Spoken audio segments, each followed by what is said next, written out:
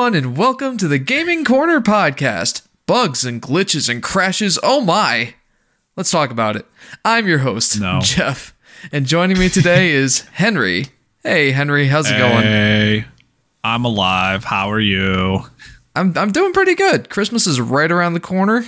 I'm on winter break now. I'm excited. Yeah, I wish I could say I'm on break as well, but nope. Yeah, that's a little unfortunate.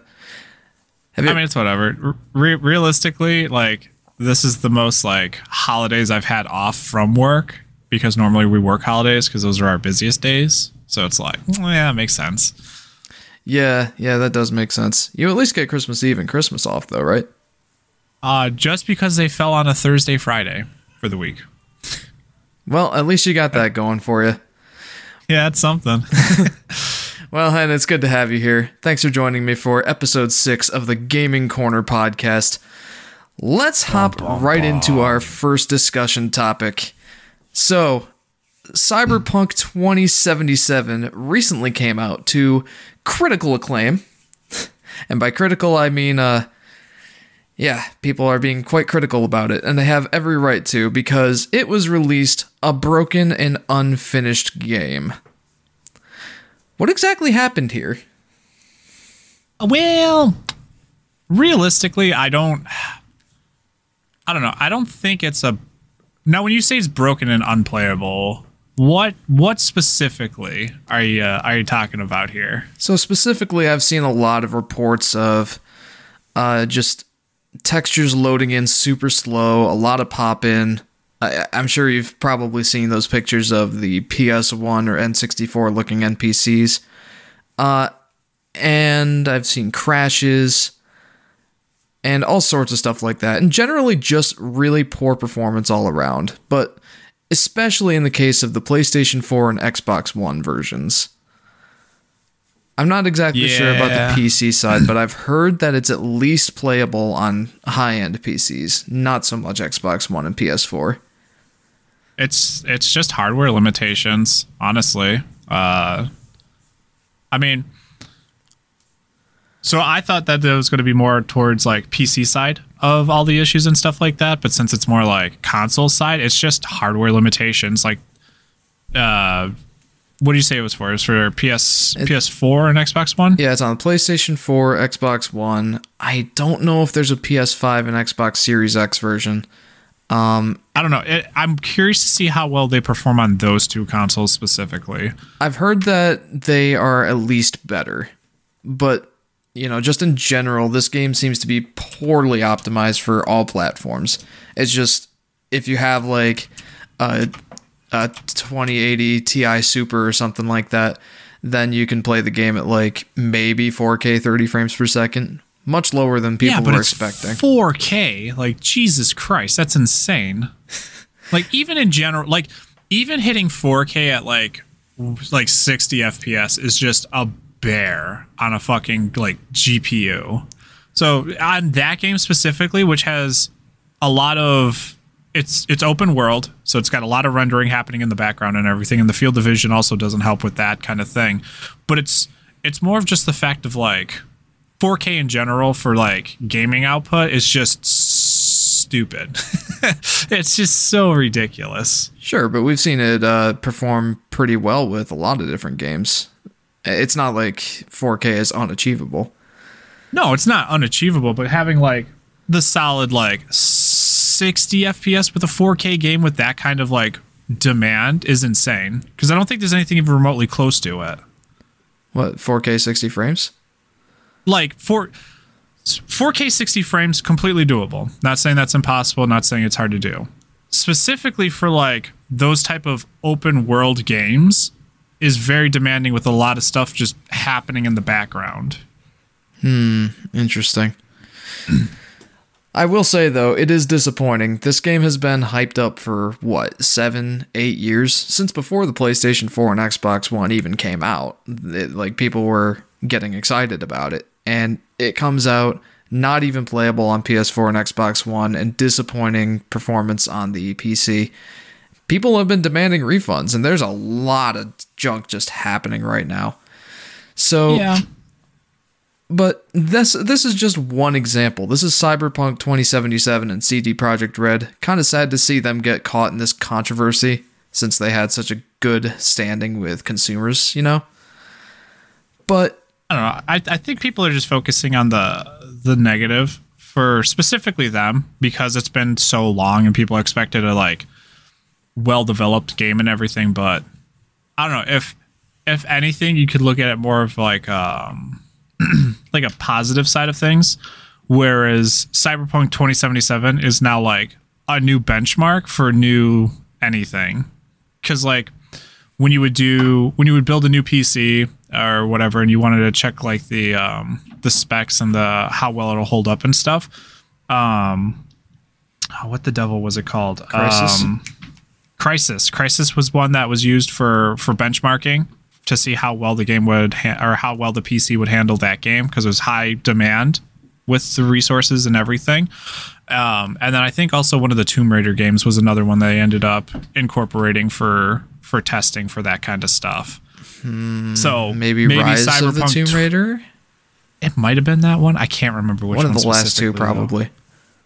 But we can think of it maybe it's not that Cyberpunk is like super glitchy. It might be completely possible, but hard to say, especially from a PC side. PC side, I just think that unique builds are hard to accommodate with those types of things because computers are hard to build for a games. Any program is built for like a uniform kind of PC is tough to just have it run properly unless it's like at a business standpoint, but this is from a consumer standpoint, so everything's different. Whereas consoles are the business consistent kind of thing. You know what I'm saying? Right. Like developing for a PS4 and an Xbox One is it's more simple because there's less variables to consider. Every Xbox One and PS4 is going to be the same, whereas you can have hundreds of different builds, maybe thousands in the PC side of things. I assume that's what you're getting at. Yeah. So I think the PS4, Xbox One are specifically just old hardware, can't handle the game. Just what it is. I'm curious about PS5 and the Xbox Series X with that one and see what they do with those types of issues if they have any. And then PC is just a matter of tweaking it, being able to do patches and stuff like that for specific PCs that people have running the game and everything. But I mean, also the thing is that like you're more likely to hear about people complaining about the bad of things than they are of like the good as well, especially for Cyberpunk because it's such a hot topic and everybody wanted it to do well. But realistically, it's not like a No Man's Sky kind of issue where the developer really like hyped up the game and everything. It was more of like the consumers were super hyped about Cyberpunk 2077. Yeah, that's true. And they were the ones who hyped it up, overhyped it, saying like this game's going to be amazing. It's going to be 10 out of 10, game of the year kind of thing. And they just set the bar too high for the company and everything. And they were obviously trying to hit that, but it's just too tough. And people just want more stuff in it. And it's just like, well, we gotta call it quits. We gotta be like, all right, this is where the game's at. We'll launch it and then we'll roll with it and then we'll get it smoothed over with everything. Yeah, that's a lot of good points. I think there's a lot of other variables that go into this controversy too, but you know, this topic isn't really about the controversy so much. This is about just the practice of releasing broken games at launch. We see this more commonly nowadays, where you know the developer can release a broken, buggy, glitchy game, or you know, what a lot of people would consider a beta test as its game release. Think games like Anthem, for example. That came out and it was a broken mess. And then they just patch it later. What do you think of that? How Anthem fucking would brick PS4s? Yeah, like that. That shit is wild to me. That is truly crazy. But like, obviously they test the games and everything beforehand. They test it probably as well as they can with like a limited base of people to keep it a controlled environment so that way things don't go too crazy. Plus, I don't know how well, obviously they do beta testing with probably product keys and stuff like that for the PC users, and probably the same for like PS4 and Xbox One users as well. But I don't know, because it's such a limited pool for testing and whatnot, it makes it hard when there's millions of people playing it, and then all of a sudden the one, like, they just happen to find that one glitch, and it's something game breaking, and that, or like the one that bricks it for whatever reason. It's just like, well, you would think they would have found this in development. It's like, well, it depends on how far out they ended up doing with the testing and how thorough they were with things as well. Because like consumer on consumer, it's like, oh, this is cool, everything's neat, blah blah blah, and it's just like it could be limited for limited access in the beta as well, that they could be doing too. Like, here's like the first world, this is about all that we're going to release to you at this time, and then we're still developing everything else, or we're working on tweaking everything else, and it's like, all right, cool. And then game's released, and then they have the whole game, and then all of a sudden the bug's like right outside of that first world. So it might be, and it's not like they can release the whole game in the beta either, because then kind of defeats the whole purpose of it, of just having the game then for the beta testers. And that's like, I played the whole game, there's no point in me purchasing the game or having any other interaction with this company now, I already got it. So you're thinking the complexity of games nowadays, the growing, ballooning complexity of games, is really to blame for this? Yes, it's just, like I said, PCs and specifically are very hard to fine tune for a single game to play on, just because there's so many different brands, pieces, builds, that kind of stuff, and they all interact differently and they just function differently.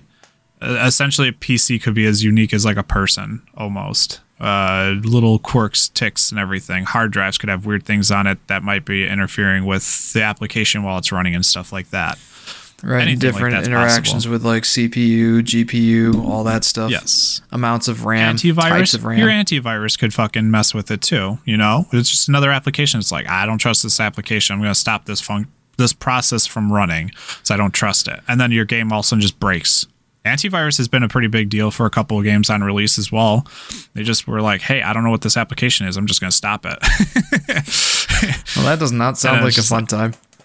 No, it's not. And it happens. It's just what that is. So PC specifically, it's just hard.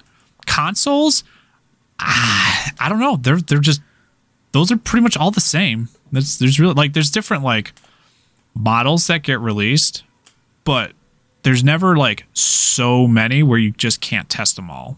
Like, I don't know, there's probably different models, specifically the Switch, I guess we could look at, because you have like the Gen 1, the purely handheld one, and then like the version 2 one, which was a little bit more powerful, right? Slightly. The Switch version 2, basically the CPU is just more efficient. It's not really more powerful.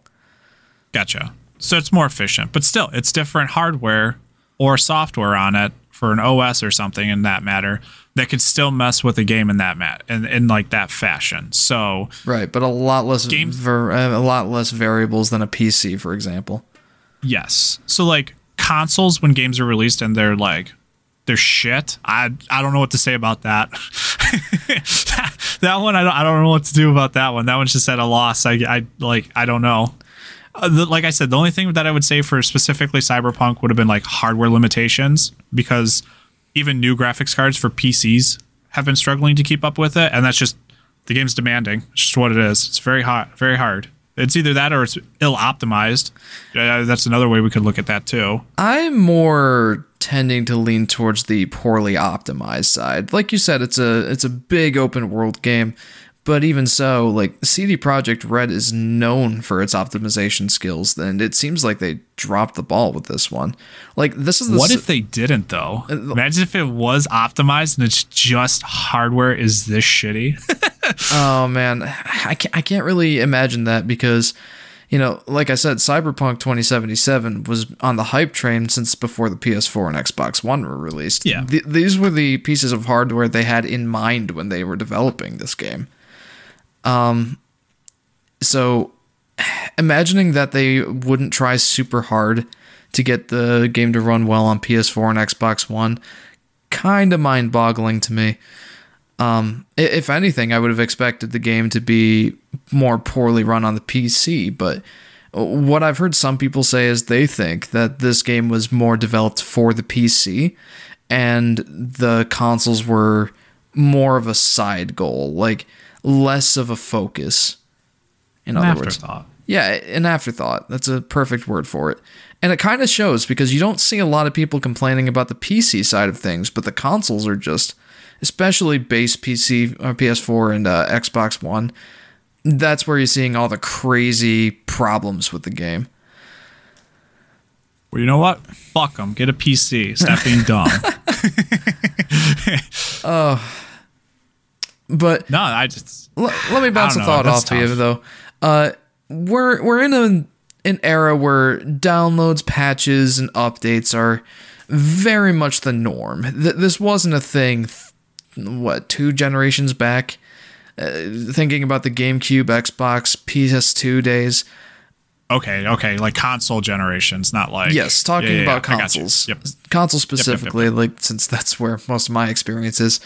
Back in the day, those consoles and the consoles beforehand... Back in my day, where's my pudding? Oh boy, you sound like an old man saying that. Yes.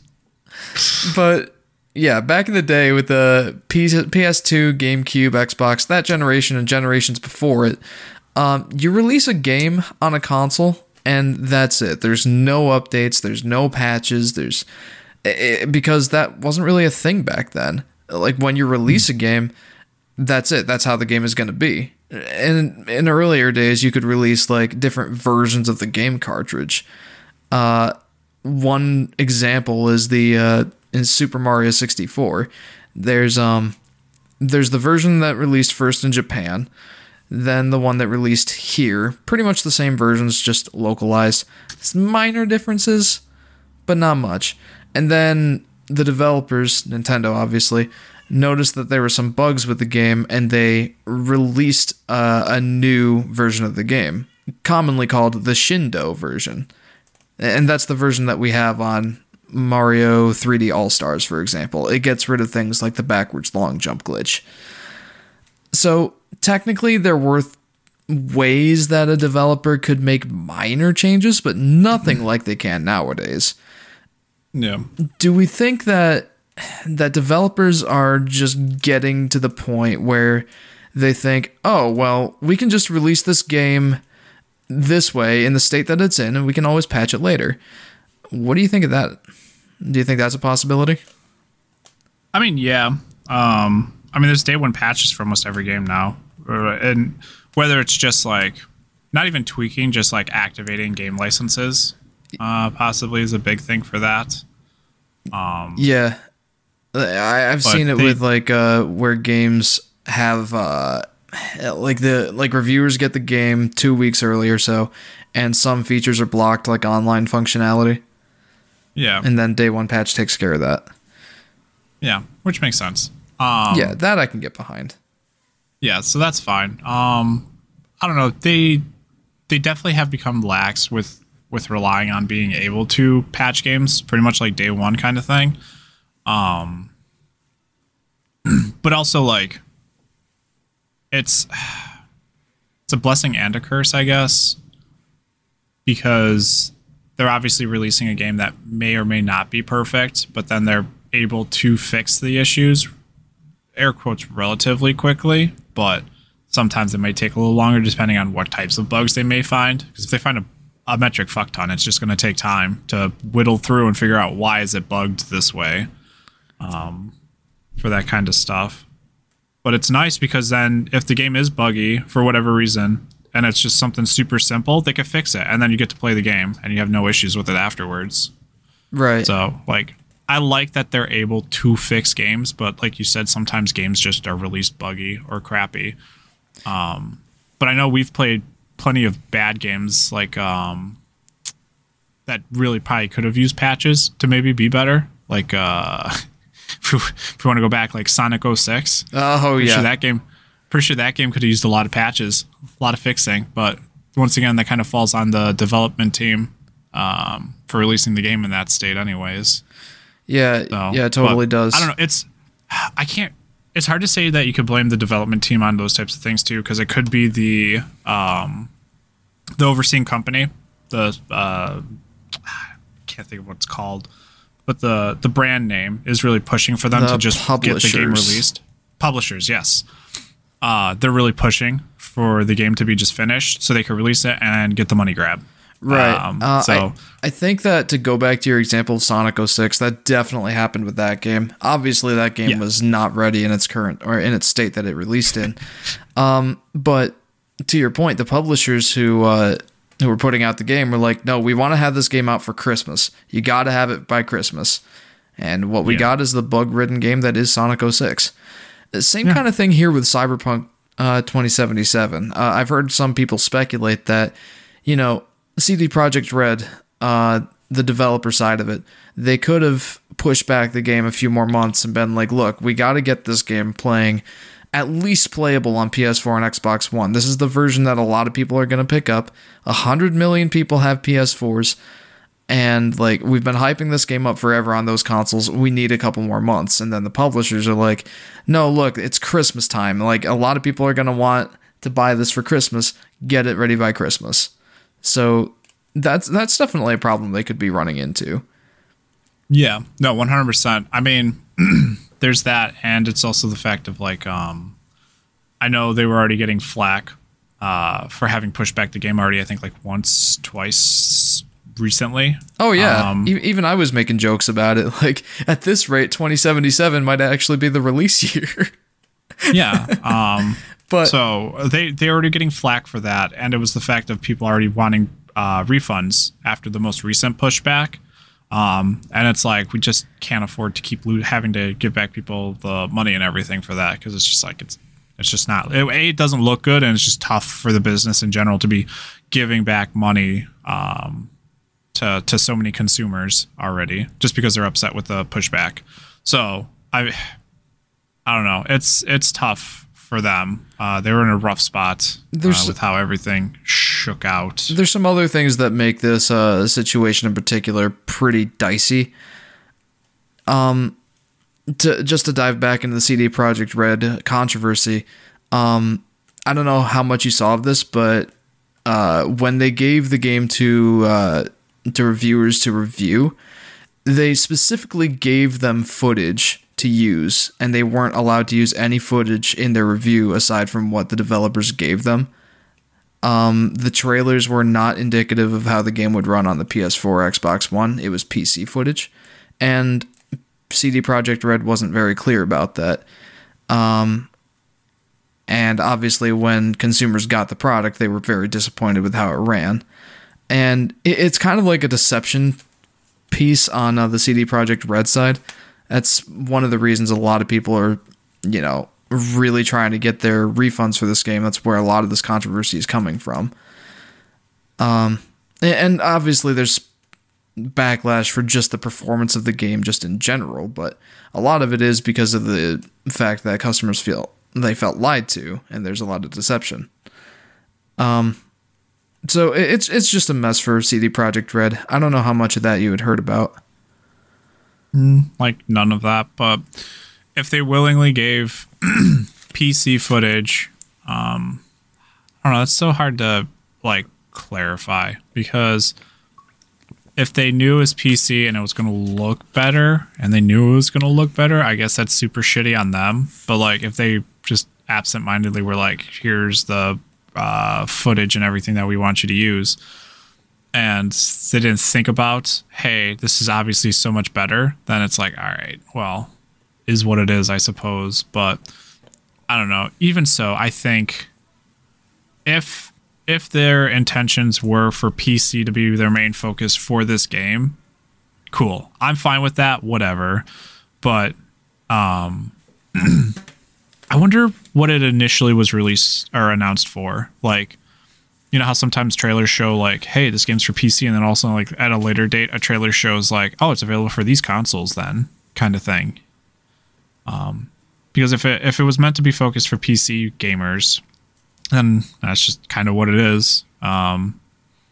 I'm trying to think. I know there was like I think a Call of Duty game that was released for the Xbox One that only released its, I think, multiplayer specifically for the 360, and that was when it was like brand new, which that's kind of shitty to just have like, here, you could get the whole game for Xbox One, or you could just get just the multiplayer for Xbox 360 because the main game either too big, wouldn't run, some stupid bullshit like that. And it's like, oh, that's kind of asinine, but I mean, I don't know. I guess their intentions is to go for the platform that they think is going to perform the best or have the most sales. Whereas now, like, if you're a PC gamer, you have Steam, Epic Games. You might be able to buy it directly and have it installed on your computer as well. So, like, they may have thought that sales were just going to be better for PC anyways and focused on that more than for the console side of things. Yeah, that's true.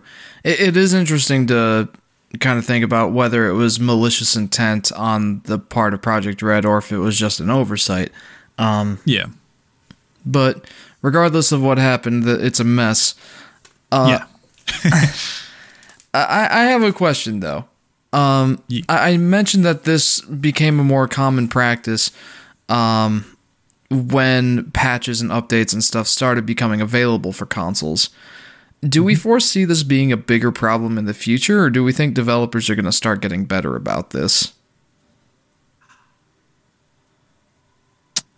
Man. It's nice to think like they'll get better about this. I'm sure like the Backlash companies are taking notes on it, but you know, we see it time and time again, and it makes you wonder, you know, is this ever going to be, you know, not resolved? I don't think it'll ever be resolved, but will it ever get better? Worse, better, something. Yeah.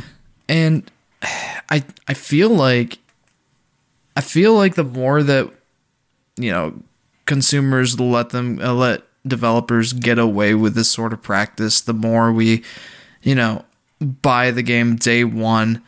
Like, a lot of developers only care about their bottom line, and if they meet their quota for day one sales, that's pretty much all that matters. I don't know. What are your thoughts on that? I think it'll get better.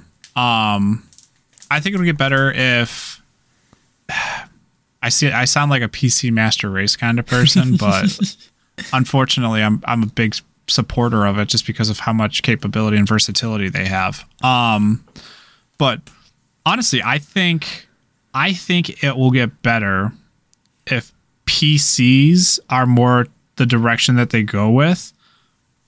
I mean, theoretically, consoles can get better too, but because of like them being big names like Sony, Microsoft, it's tough.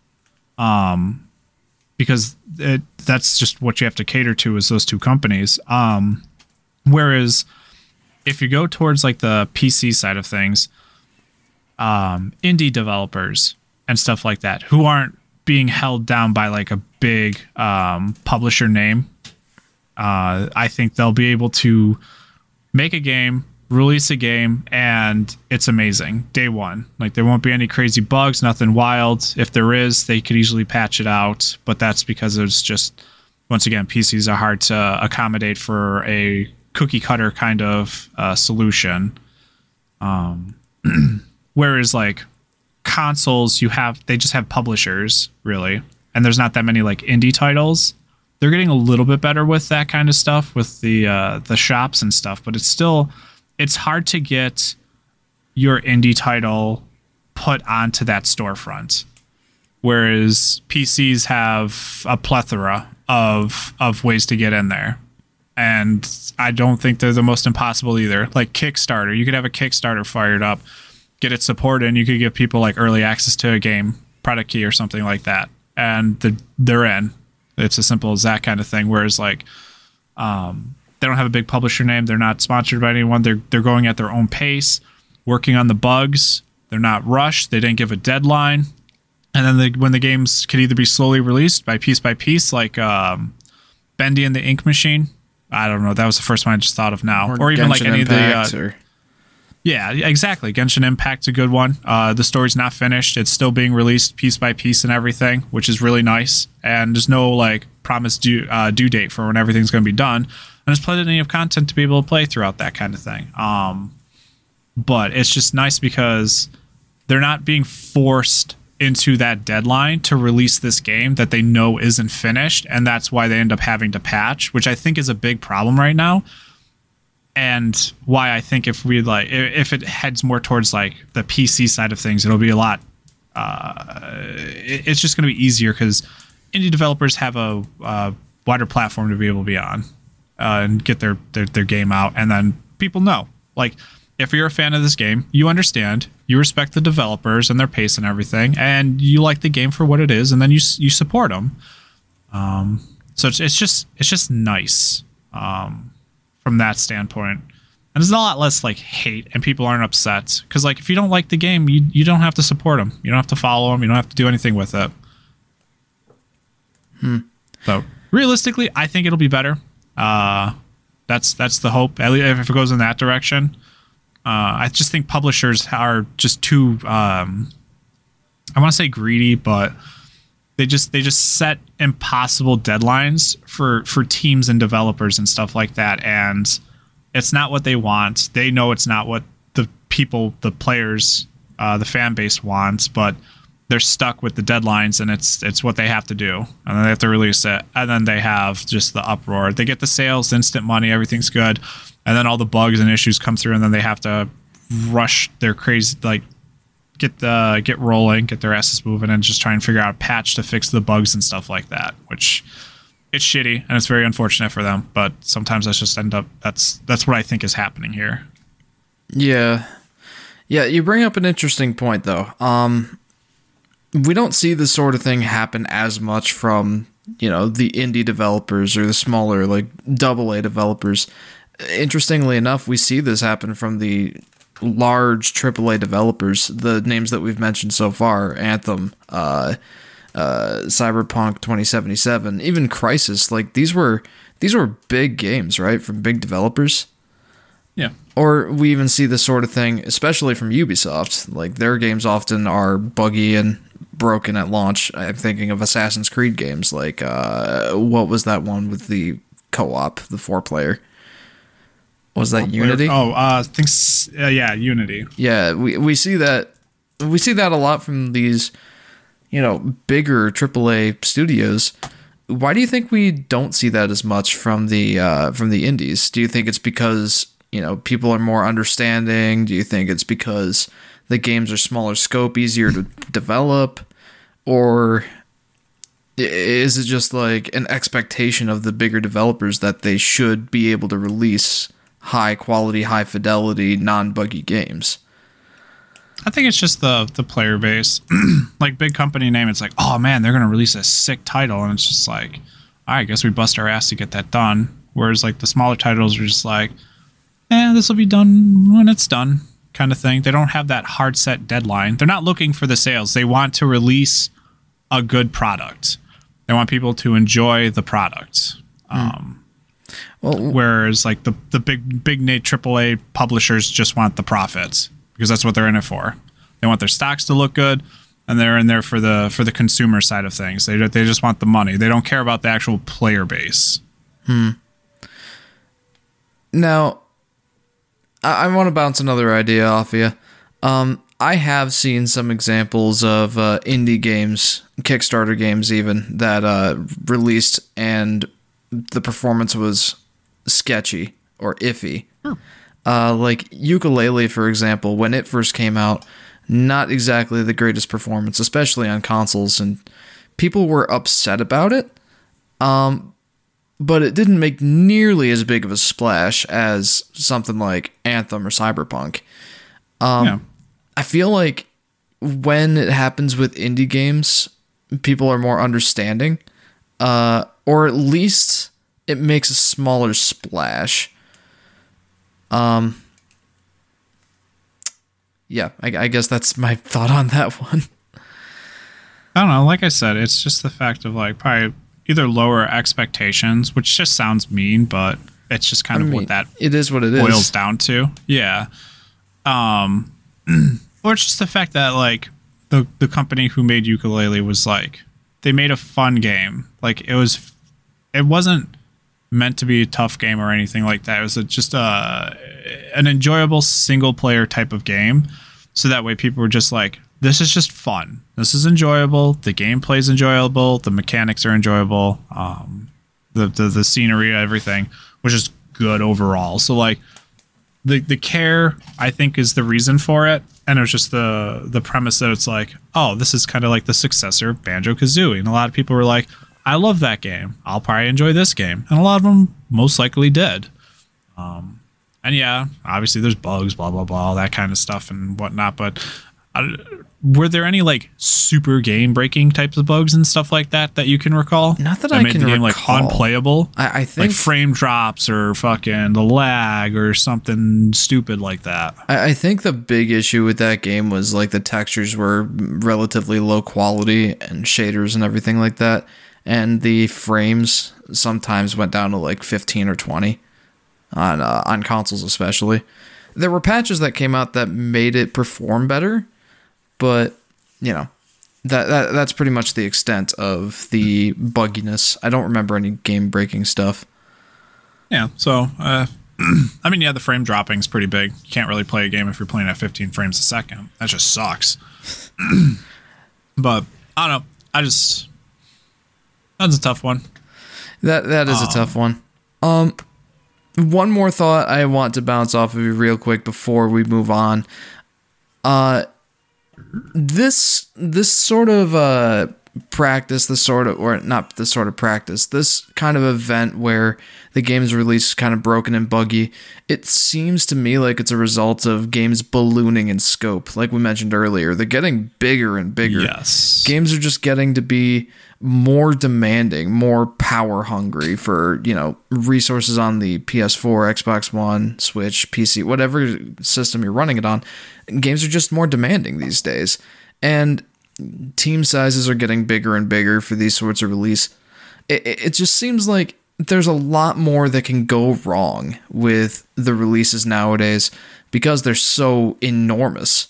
Whereas games like Mario 64, it was a pretty small scope of a game. There were 15 levels. There may have been like 20 or so worlds that they needed to work on and develop for. It was a team size of 15. And yeah, there were small bugs and stuff, but nothing game breaking. So just the scope seems to be the biggest contributor to this, I think. Yeah, I'm once again, like we had discussed earlier, that the fan base is what's super hyped 2077. So that way it got such a big, not even like it got a big head, just like the fans put it on such a high pedestal. And then it didn't meet their expectations. So they are the ones who are upset. So realistically, they're the ones that are overhyping this game. But other games, yeah, sometimes like AAA titles and stuff like that hype up a game and everything, and it's like, oh my god, I can't wait, this is gonna be sick. And then all of a sudden just falls on its face flat because it's nothing that any of the player base wanted, because the company wanted to go in a different direction than what the fan base thought it was going to. Which I don't know whether it be because of like the trailers and videos and stuff like that, or if that's just like what the fans speculated for what it was going to do, kind of thing. That's definitely something I want to get into at some point. Like, that's a topic I want to discuss sometime down the road. But yeah, like, hype is definitely a big factor in all this, where fans are getting their expectations up. And for these games like Cyberpunk, or even like with games like Kingdom Hearts 3, where nothing was really broken about the release, but it didn't live up to fan expectations, it seems like the longer that a game is in development, the more fans expect from it. Yeah, well, I mean, they have all this time to look into the game, and then it's just people being people. People being is what people. it just comes down to.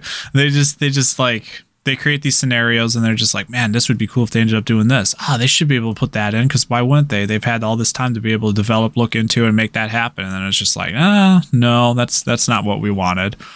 I mean, specifically Kingdom Hearts, love the combat. Gameplay was awesome as shit. Story, a little lackluster, but what can you do? It's family-oriented game, so they gotta keep it PG to a degree and everything, which it is what that is. But yeah, like that game was fun. I don't think I experienced anything wrong with that game, and I played it on console. No hiccups or anything, you know?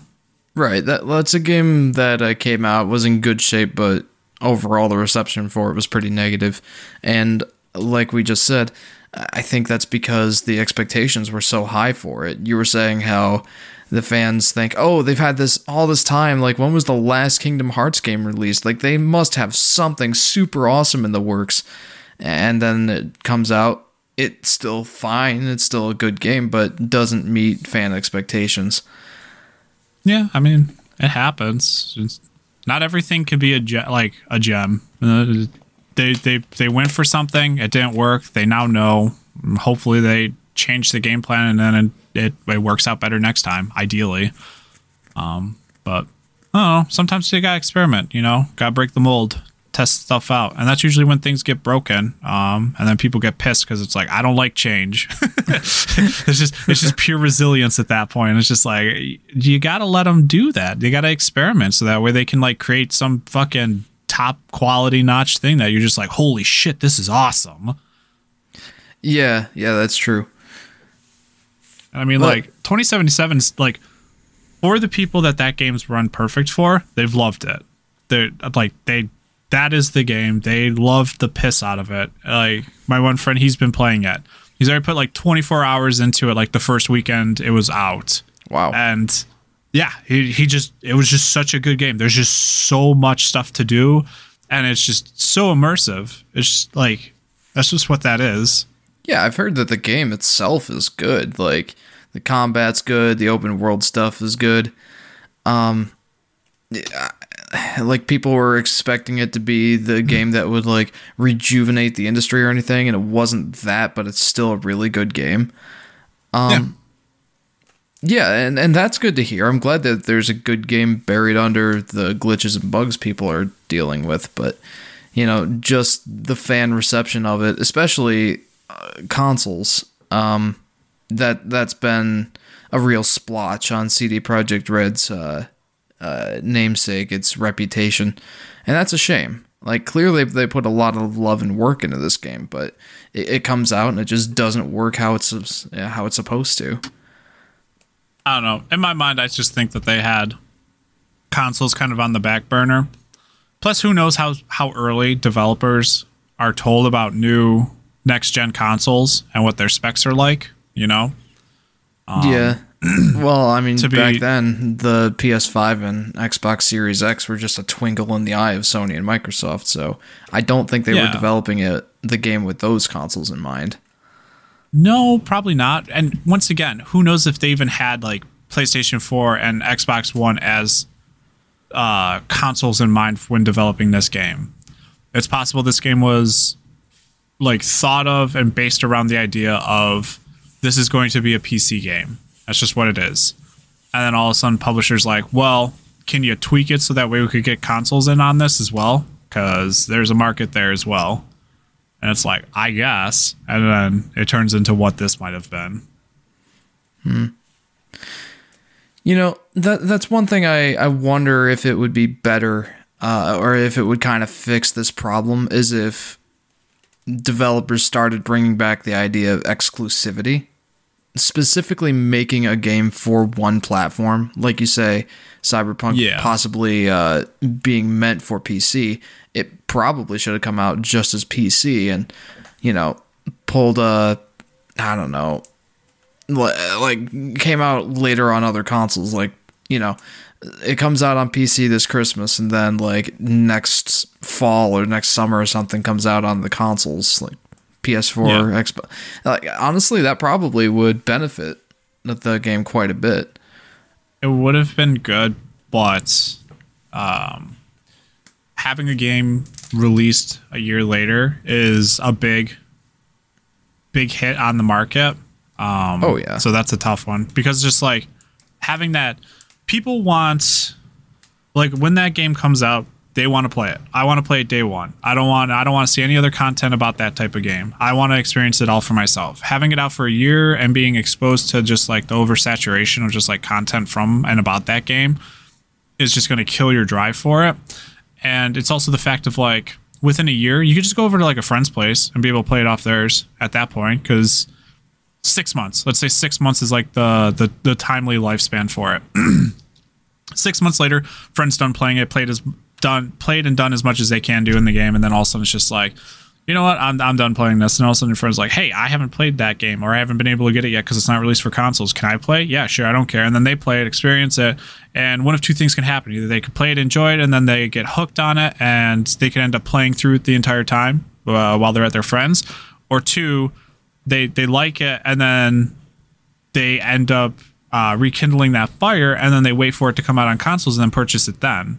Of those two options, it's usually I'm going to play it to my content on somebody else's with somebody else's, or loaning. PC's a little bit harder with that kind of thing. So, but consoles specifically is a little bit tougher, and then just go from there. But I don't know. That's a good point. I like the exclusivity thing though, just because there's less hardware concerns and limitations that you have to then put into this game you're making. Like Sony, I'm making it for this platform. This is what the game's going to be. Like, I like what Sony did with their exclusives, where they did the Crash, Spyro trilogies and stuff like that. Released it all PlayStation. Cool. Worked fine. Nothing weird with that. And then later on, they re-released everything for Xbox, PC, Nintendo for Switch. And it's just like, all right, cool. Now I get to play the games on my console and everything, and people are still happy. Yeah, that seems to be the ideal case. Like, the game was obviously catered to a platform, like you said, and then it comes out later, and it works fine on the other versions as well. The Switch version in particular, I'm surprised at how well it seems to run. Yeah. But yeah, like you said, that whole thing with timed exclusivity, or just exclusivity in general, comes with its own problems. Still, I think it would be beneficial for this sort of issue where games are coming out just broken messes.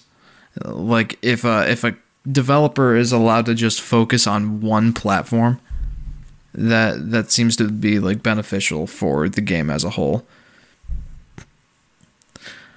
Yeah, I think so. I mean, I like it. I like that approach to it. Yeah. Well, there is one more thing I want to mention here. It's a quote from Shigeru Miyamoto. Most people know it well. No. Get rid of them. It's a delayed game is eventually good, but a rushed game is forever bad. And clearly that doesn't really apply as much in this day and age where updates and patches and stuff are pretty much the standard. But, you know, if a game releases and it's broken, it's a mess, even if the developers are able to fix it later, like No Man's Sky was able to fix their game. That was like a year later though, wasn't it? Until they finally got that like remedied. Right, and like nowadays, like it's considered to be a pretty good game. People like it, but it's always gonna have that kind of stain on its legacy. It released and it was bad. I think in that kind of mindset, that quote from Miyamoto there still stands pretty tall there. I think it still applies. And it'll be interesting to see how CD Projekt Red is able to remedy the situation with Cyberpunk. I hope that they can make it the game that they wanted it to be. But we'll just have to see.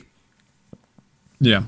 Yeah, I mean, I don't know. From who I've seen playing it and have played it, they love it. They haven't run into anything weird or buggy or awful that ruined their experience. So, I don't know. But also, all of them aren't console players. So right, they're all PC players. If you had friends playing this on PS4 and Xbox One, they'd be singing a different tune, I guarantee. Most likely. And as I kind of pointed out, that it's a shame that that sort of, splotch is going to stain the game's legacy, and I hope they can recover from it, but it'll still always have that to its reputation. So, yeah. I don't know. Before we go to like a new topic, Mm-hmm. a couple things I wanted to bounce back on. You had mentioned like 2 generations ago not really having any patches on release dates. However you got the game was how the game was going to be. Yep. I think a big reason that wasn't really a thing back when we played games then is that networking wasn't really big per se. Like if we look at like PS2 era kind of stuff, that was still kind of like uncharted territory. Plus PC gaming wasn't even remotely as prevalent as it is now. WoW was probably the biggest one back then. Wow. Exactly. So, and they have regular patches for stuff that usually gets broken. So that's Blizzard, and that's a whole different like beast of a thing to even remotely discuss about. Oh, I look forward to discussing Blizzard sometime. Oh God.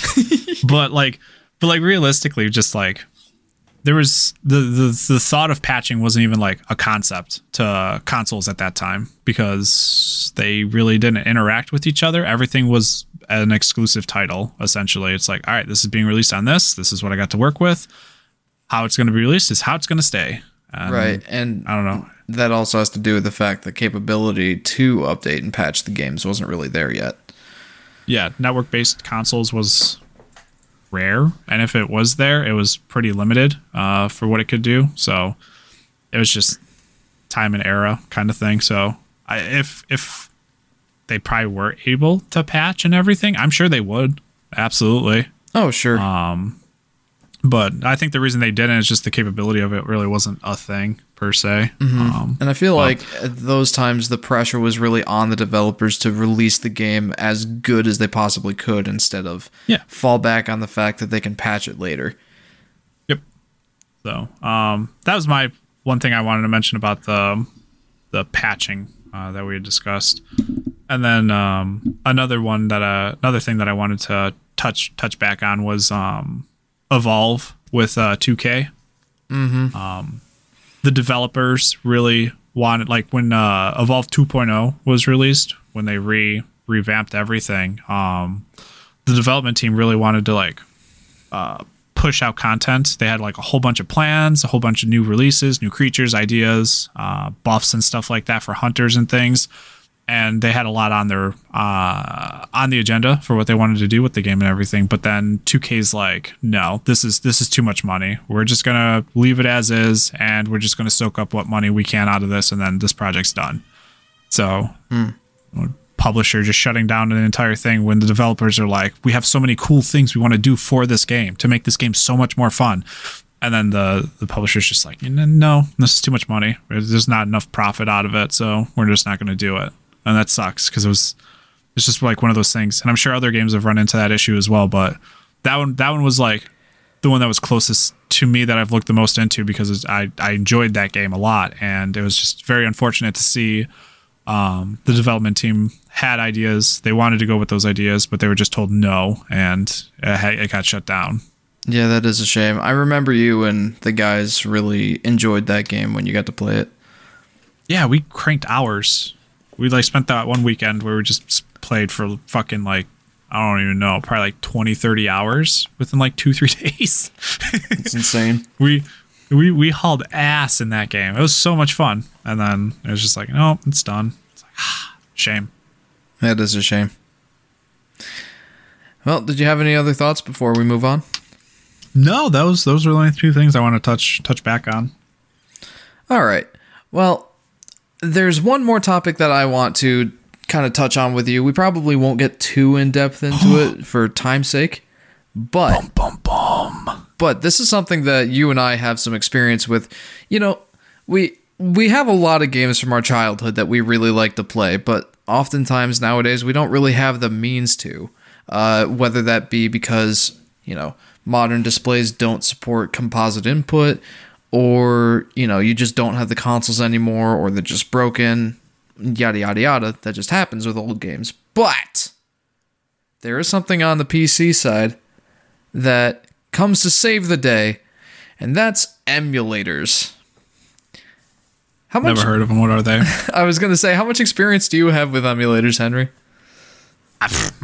What the fuck are they? Jeff, explain. An emulator, my friend, is a program that a developer, whether that be a fan or just an individual, creates to act one whole fan? That's impressive. One whole fan, or sometimes just teams. Like, these are impressive things. They have to write code and programs that make your computer act like the system that you want to be playing games for. Say like a Super Nintendo. You obviously can't plunk your Super Nintendo cartridge into, I don't know, like a USB sort of thing. USB port? Yeah, and play the game. Like, somebody has to write code, a program that acts like the Super Nintendo and is able to read a ROM, a read-only memory file of that game. So that is what emulation is. Sounds neat. Yeah, it does. What are your thoughts on it? No, I think it's really cool. Once again, PCs able to do a lot. That's just what that is. I like emulators just because it gives you a chance to play those old style games again, the way that you remember them. Sometimes reiterations of old games on those like parent companies can be re-released, and it's not quite or how you remember them to be because they obviously have tweaked, patched, or taken something out of them. One specific instance is the Super Mario All Stars or 3D whatever the All fuck that Stars. trilogy, 3D All Stars that was released, where they took out a backwards long jump from Super Mario 64. Mm-hmm. Everything else plays the exact same. Game's all the same, but they're like, this? No, you can't have this. And I have tested things in that game to see if they're still the same. Like, you can still jump at the stairs and like pull yourself up from the ceiling. That's still in there. It's so ridiculous that they took that out, but they left all the other stupid buggy bullshit in because that was a way to skip through their game. I'm like, fuck off. This is how the game was played before. It's fun. It was an unintended feature in the game. Oh, I think even the Bob-omb backwards thing is still in effect. You can still get through Chain Chomp's Gate with the. You can still get through you can ground pound through fucking Swamp on top of Swamp's Fortress. Yep, you can still do that. Like, Jesus Christ. It was just stupid. It was just such a stupid fucking thing, and I hate it. But besides that, it's just cool being able to play like those old style games and everything. Like, yes, it's illegal to obtain the ROMs from the websites and everything like that. If you own a legal copy, theoretically, for discs, like PS1 era stuff, you can rip the image off of the disc and be able to play it through emulators that way. That's the legal way that they probably would prefer you to have it because you technically own the disc. You own it. That's your property. You have that. So there's no real red flags there. But I don't know. It's like the companies who get upset about having their products released, I feel like they shouldn't get all butthurt about it if they're not releasing the ability to play those games on their consoles for like cheap too. I'm not paying $20 for a fucking Game Boy black and white fucking game. There's no way. That's insane. Like 99 cents? Sure. I'll pay $1, play that game again. Why not? Yeah, that's true. There's definitely a legal way to go all about it. But generally, when we think of people who emulate games, we think of people who download an emulator from a website, download the ROM for the game, even if they don't own it, and just play it. I have to admit, I'm guilty of that. Are you guilty of that? But, yes, 100%. But, is the reason you do that because there's no current-gen consoles that support those old-style games that you want to play? Yes, absolutely. There are definitely instances where, I have a game on my Super Nintendo, for example, Speedy Gonzales and Los Gatos Bandidos. It's a third-party game that was never re-released, never made available on any other platform than the ones it was originally on, and that's a shame, because though I still have my Super Nintendo, it's a pain in the butt to set it up with any sort of modern-day hardware, so your common workaround for that is to just emulate it. And how I don't have the means to rip the game off of the Super Nintendo cartridge, so I've downloaded it and played it on there. But an example of one that I don't own that I wanted to play was The Legend of Zelda Minish Cap. I played that recently, and I technically don't own that game, but I downloaded the ROM for it, I put it on my Wii U, and I played it. So I don't know. But Jeff, on your Wii U, that's not a PC. It's not, but I homebrewed my Wii U so that I can play. Jeffrey, what? That's frowned upon. Wow. Custom firmware? Oh my goodness. But why though? Dude, right? Especially for like handheld consoles that aren't supported anymore. Right, like your Which PSP Go, right? Like you PSP Go, PSP, my PS Vista, like those are awesome. You're able to play fucking like PlayStation 1 and like backwards on that thing. Dope. Right. But they're stopped being supported. So like custom firmwares are just easy to put on there nowadays. Because it's like even the developer, like the original like company's like, all right, I've given up on this. This is a dead product, essentially. But to answer your question, yes, I do think that's a common practice, is because, people tend to download the older games because they're no longer supported on a modern platform. They don't have any other way to play them other than emulate them. Yep. Do you have any games you've done that for? A couple of the Pokemon games was one that I've done. Specifically, I ended up doing a Monster Hunter game for my PSP, but the reason I did that one was because it was only released in Japan. So it was an exclusive title locked. Only. Yes.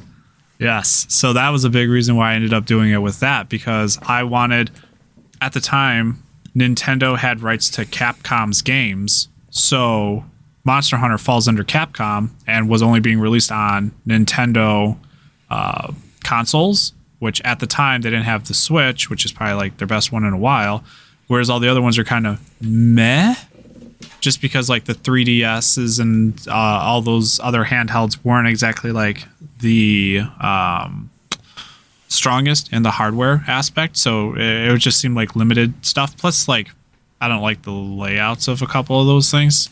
Mm-hmm.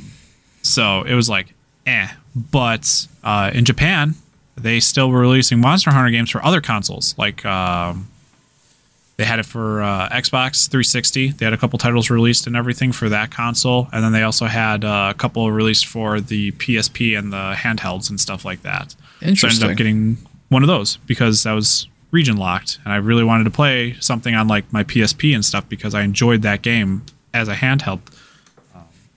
And that's like the one I could really think of for that. So for having emulated. That touches on another subtopic of this discussion that I want to touch on. Another reason that we emulate games is because of the pure flexibility of it. Like you were mentioning, you don't like the layout of some of the Nintendo consoles that Monster Hunter was released for, but get the PSP version or Xbox 360 version, you can play with those controllers, or emulate it on your PC, play it with, I don't know, an Atari controller if you really wanted to. Oh, sadistic monster. But no, you could go with like the PlayStation, which is what Monster Hunter started out on, with that layout if you wanted to go with it. Or you could just go with like a 360 controller, or pretty much any of the controllers that pretty much can connect to a PC, which has become super easy now because gaming on PC has become very prevalent. Right, and that flexibility is very enticing. It's very enticing for us who aren't exactly a big fan of the console the game released on originally, and you get to have it however you want it. There's button mapping for games that didn't used to have button mapping. Plenty of options. I enjoy that a lot. Like if I think, for example, Donkey Kong Country Returns. If I can get that on an emulator, and the original game you had to shake the Wii remote to have Donkey Kong roll, and that was cumbersome. But if you wanted to, load that game into an emulator, remap that shaking control to like, I don't know, trigger button, you can just hold down the trigger button and it'll act like you're shaking the Wii remote. That I really like that flexibility. Yeah, there's just a freedom to it where you're not locked into how, I guess, the developer's like, this is how I want you to play it, or even like publisher, or whoever has the final say on how certain things should be played out with that kind of stuff, Mm-hmm. So I don't know. I like emulators. They're cool. They're interesting and everything. I know they get a lot of flack just because of the legality side of things with that. But like I said, consoles would just like release and support that, but there's no money in it because they'd have like so few people actually purchasing that kind of stuff. Or they're like, why would I waste valuable like server space on this thing that's probably not going to even make me like $10? Well, Nintendo was pretty good about that for a while, and even Sony dipped their toes into that. Like, they often had online shops where you could get legacy content. Nintendo more so, but even Sony had like you could get the Jak and Daxter collection, for example, that was on PS3, I believe. You could buy that on your PS4. And Nintendo especially, like I said, they had content all the way from their NES and Game Boy to N64, skipped GameCube for whatever reason, and the Wii, the Virtual Console is what it was called. Yeah, but right there, you just said they skipped the GameCube. Yeah, and I don't know what it is. Like for some reason, GameCube's got a lot of good titles that are very unique to it. Like, I think there's like a Wario game. I'd love to play one of those Wario games. That'd be nuts. Wario Land 4, I believe. Yeah. Maybe it was Wario You know where World. I can't play it? Probably not on fucking Nintendo right now. No, yeah, you're exactly right. And yeah, that is a shame. Like if the companies were more willing to let us have those games and play them on our current consoles, that would be one thing. But there's no money in it. It's probably difficult to do to make everybody happy. There's so many games that you would have to make sure work with the inbuilt emulators and whatnot. There's just a lot to it. Whereas, any game you can imagine, you could probably find an emulator and a ROM to play it, and just download it, put it on your PC, and off you go. Yeah, 100%. So it's enticing in that way. A cool thing that would be neat if companies were to do this, which I doubt they ever will, would be do like a poll like every month of like they select like 5 old games, or even leave it open for people to put like votes in or something like that.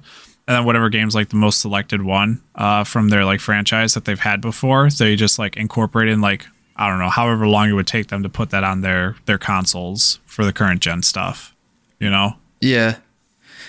I have one more thing I want to ask you here. We brought up one more thing. Yeah, but wait, there's more. Man, we brought up the idea of the legality of emulation, and you and I have admitted to the fact that we've downloaded ROMs to games that we don't actually own. Boy, can't wait to see the officers show up at my door tomorrow.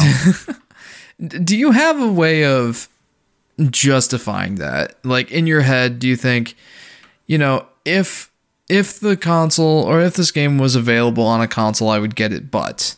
Or do you have just a general rule of thumb that you go by? No, there's no justification. I just don't think about it as being illegal. Fair enough.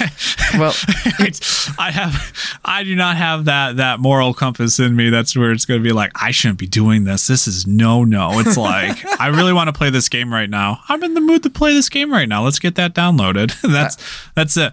I gotta admit, maybe the only time that I'd be like worried about it is if like a ISP was like tracking for certain sites and stuff like that, and they're like, hey, yo, we caught you on this website downloading stuff, you can't do that. Dude, I had that happen. I actually had that happen. It was back when I hacked my Wii U, and I got the GameCube functionality on it, and I downloaded a bunch of GameCube games from like a torrent. And then the next day I get an email from Spectrum saying like, "Hey, Nintendo reached out to us, and you're downloading a bunch of games you're not supposed to be. If you do this again, we'll cut off your service." I'm like, "Oh no." Yeah, it's like that shit. That's the shit that I'd be like worried about doing for that kind of stuff. But the workaround is just get like a VPN. They're relatively cheap. It just changes your IP address, blah blah blah, a whole bunch of techie shit that I never really looked all that much into. And then you're scot free, which is nice. There's another workaround I found works better.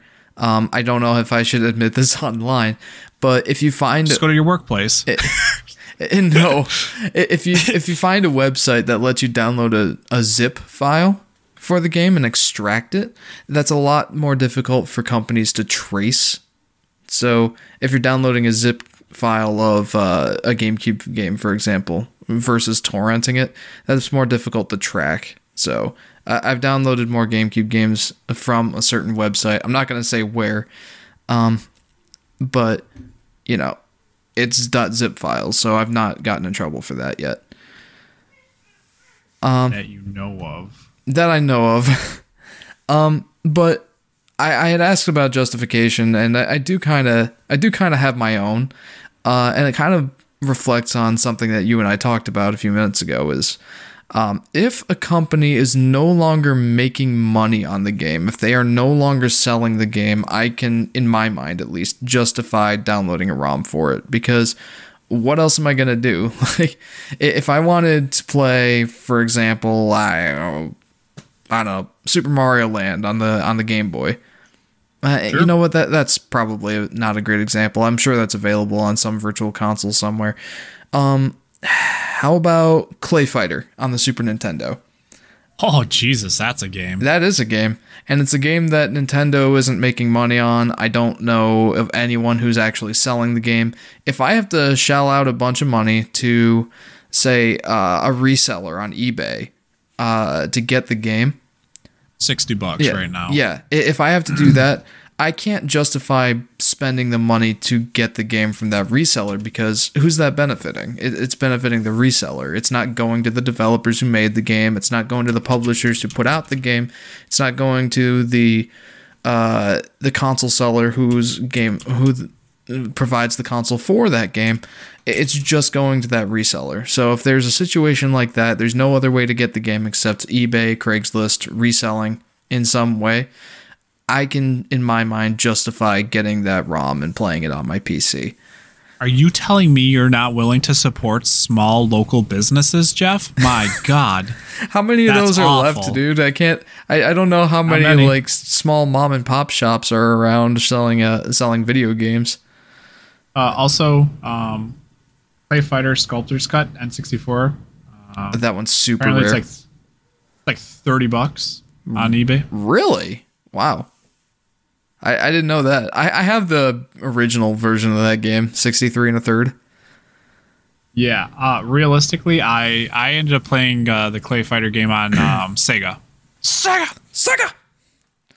That's funny. But yeah, that's what I played it on. I didn't even know it was for N64 until you'd mentioned it in one of our many conversations about the game. Yeah, the original version was for the Super Nintendo and the Genesis. That was just Clay Fighter, but then they released another like game, like a sequel almost. Clay Fighter 63 1/3, obviously a spoof on the idea that all games at that generation on that console had 64 as their subtitle. But yeah, that's a thing. I don't know whether that's scummy of me to do, to download the games if I can't easily get a hold of them. I don't know. One thing I can say is I don't do that all that often. I don't really play emulators a ton. So I guess there's that. Ooh, something to mention that's very unique and interesting, and I'm surprised it's still up and running, but I don't understand how, because I didn't look into it. Pokemon, super big Nintendo game, right? Mm-hmm. I would love to play the older ones, like on the Switch. Can't do it. It's only available for like 3DS or some shit like that. But I don't want to play it on my 3DS. I want to play it on my Switch. Something that this one team had done is they took ROMs from the old games. I think it's like silver and gold, black and white, and like red and green. I think ROMs. Those, like, one from each of those generations. Mm-hmm.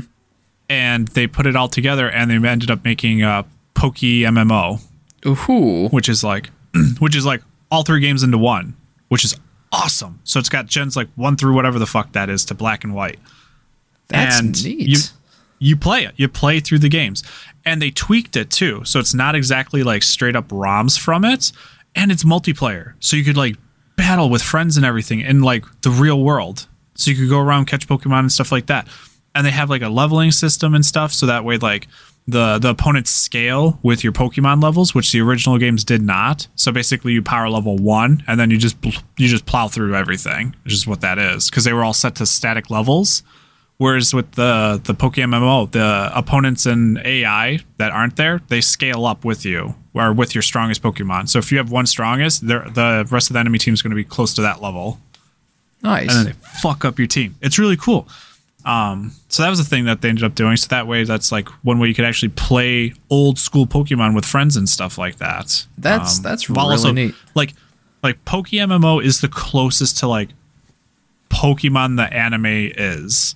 That's you're really cool. Playing alongside friends and everything, and you have your own teams and shit like that, and you're going through this adventure, getting the badges, while also leveling up Pokemon, while also being able to like interact with your friends and Pokebattle them. It's just cool. It's really neat.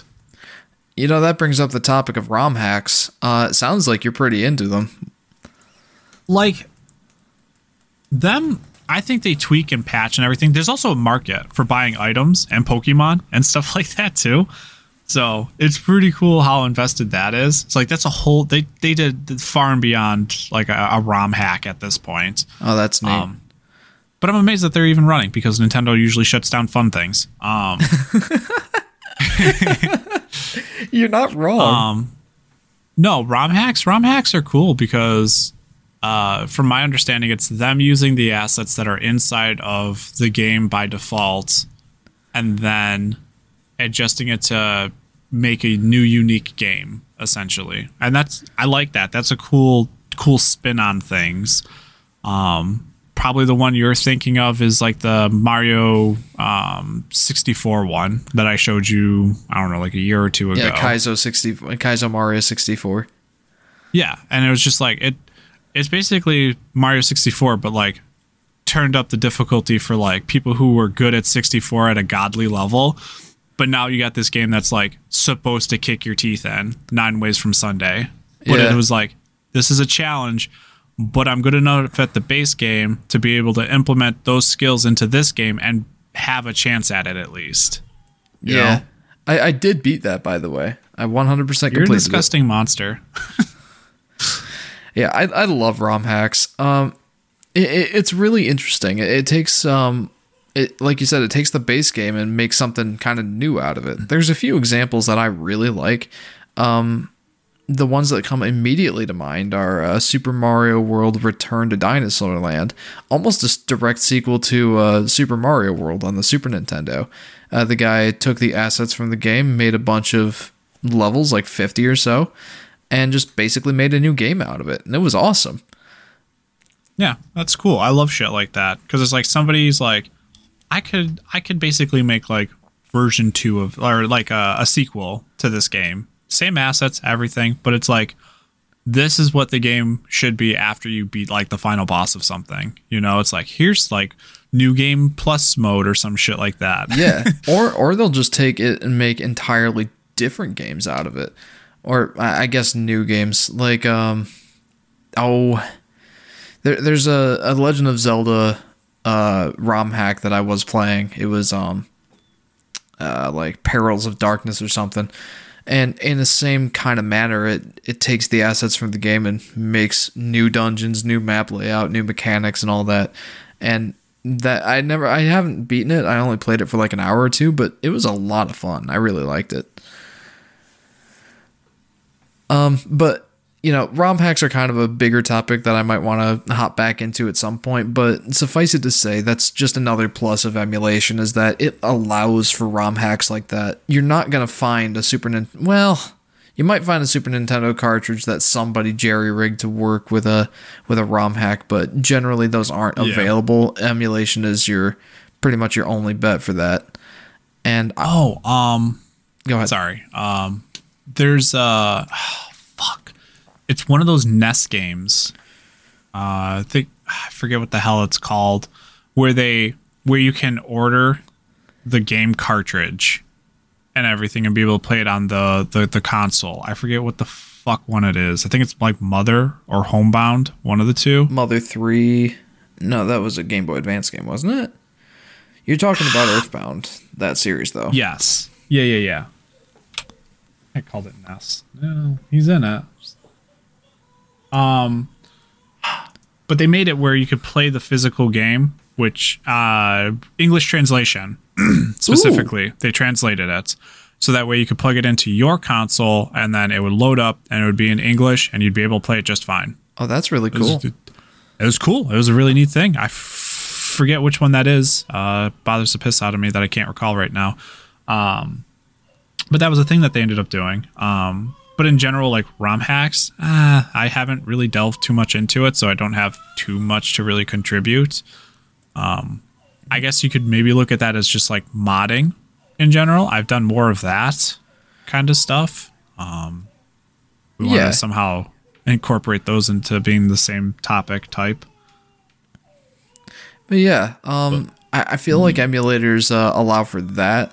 And they allow for the flexibility of controllers. Some of them even have network play. Like, you can play Super Mario Kart, for example, online with friends through, SNES 9X or whatever.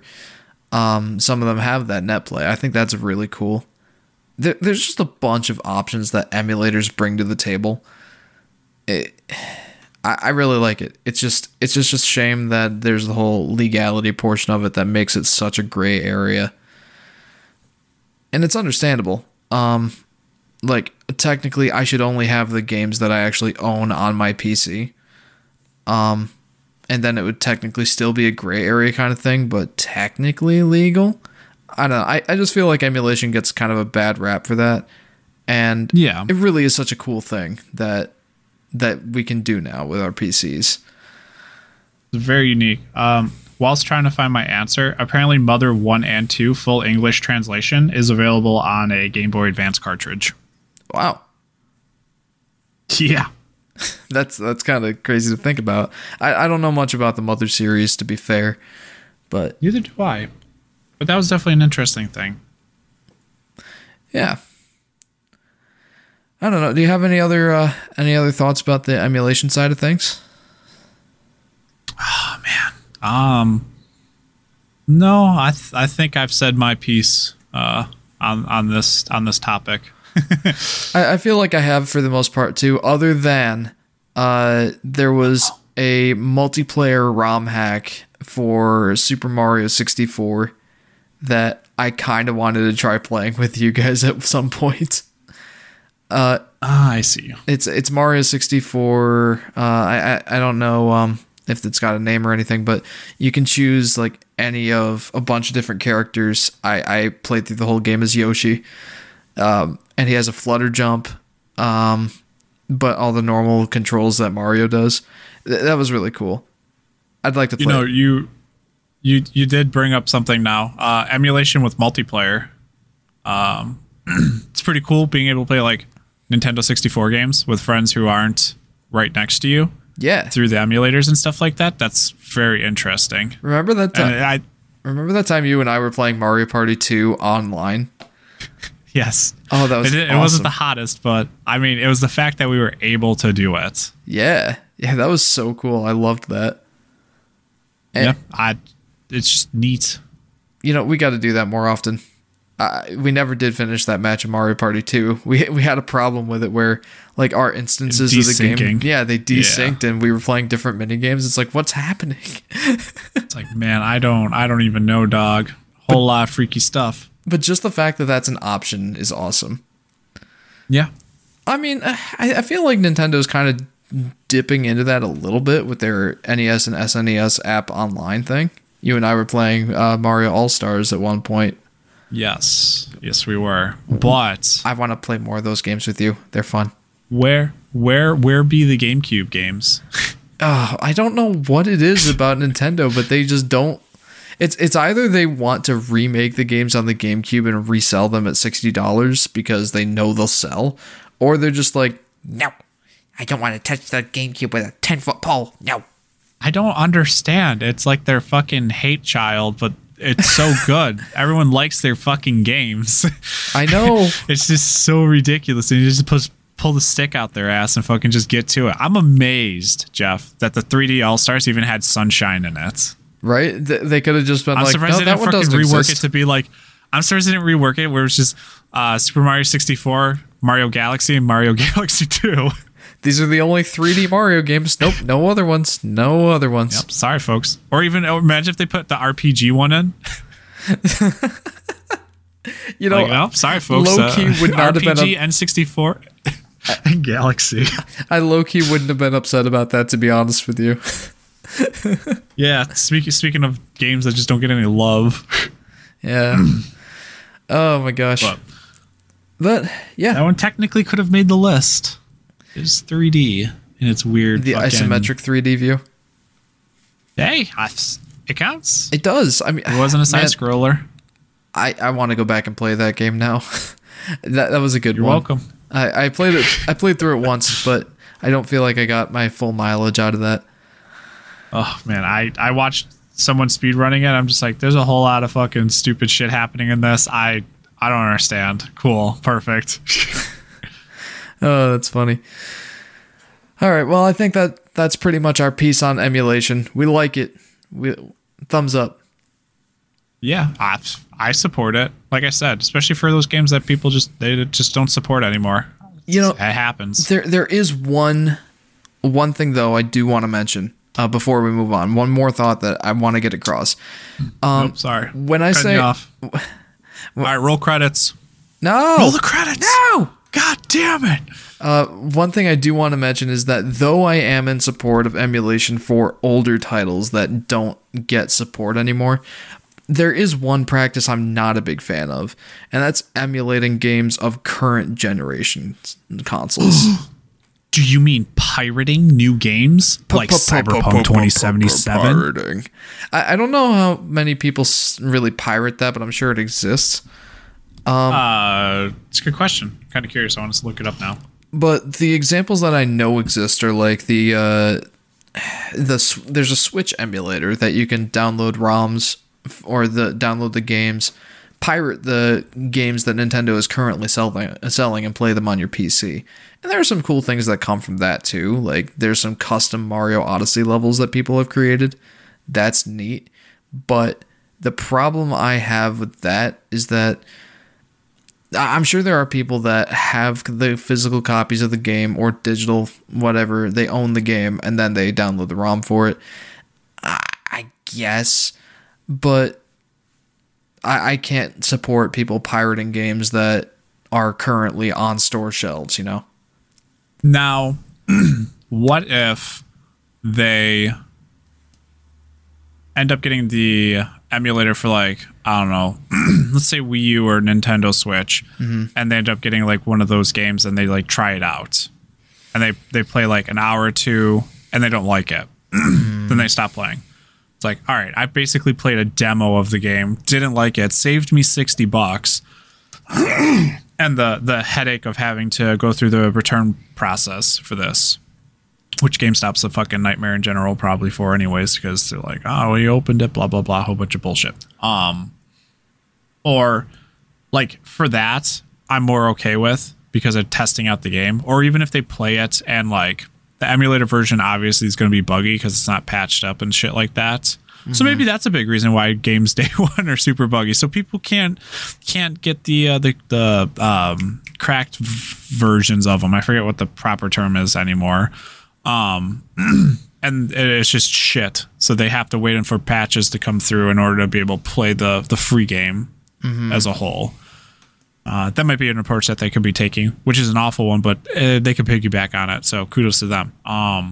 But people who end up like getting the game and they're like, this game sucks, and then they proceed to play it for like 60 hours and then beat it, and it's like, all right, what? Clearly you like the game enough to play it, but not enough to pay for it. Yeah. Your thought on people using it as like an extended demo or something like that, that's kind of dicey for me, because how many people are actually gonna like play the quote unquote demo of it and then be like, okay, yeah, I can support this, I'll pay the developer $60. I don't know how many people are actually gonna do that if they have access to the game on their PC for free.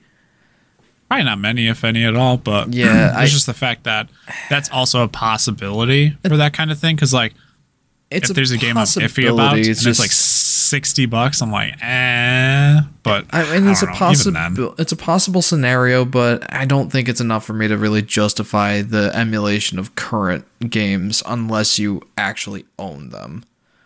Sure. Like there are patches on the PC emulator for, I think, CEMU. It's the Wii U emulator for like Breath of the Wild to make it like run at crazy frame rates or resolutions and stuff like that. Like, if you've bought the game and you own it, I guess it's a gray area, but I guess it's acceptable. I mean, if you own the game, whatever, you could do whatever you want with it at that point. You paid your money. You paid your dues. I mean, especially if you're able to rip the game off of the disc and like play it on your PC. Like, I guess that's the most legitimate way of doing it. But the people who are just pirating the game, not paying for it, I can't really support that. Yeah, that's my piece. All right. Do you have any other thoughts on the emulation side of things? No, I think I'm good. All right. Well, I think that's where we're going to wrap it up then. That was a good discussion on those things, Henry. Thank you for joining me for today's episode. Hell yeah, brother. So, yeah, guys, thank you for tuning in and listening to this podcast. As always, there is the video version of this podcast on Volatile Upgrade on YouTube. And there's also the audio-only versions available on Spotify, Google Podcasts, Stitcher, and a couple other audio sites. We're still trying to get our iTunes stuff in order. We'll let you know when that's available. But yeah, thanks again for tuning in, guys. Yeah, Henry, do you have anything else you'd like to say before we wrap this up? Love yous. Brush your teeth. Have a good night. Brush your teeth. Do that. But also, one more thing. If you guys have any questions for us or anything you want us to discuss on the next episode, feel free to let us know in the Discord server or in the comments of the YouTube video. We'd love to answer your questions, guys. But yeah, I think that's going to do it for this episode. Thanks for listening. Jeff, a Discord server, where can they find that information to join us at said Discord server? That information is in the description of the video and audio only versions of the podcast. There's a link in the description to check out our Discord server. Sick. Yep. Hype. Hype. Yeah, that's going to wrap it up, guys. Thanks for tuning in, and we'll catch you next time here on the Gaming Corner podcast. Love yous. Bye.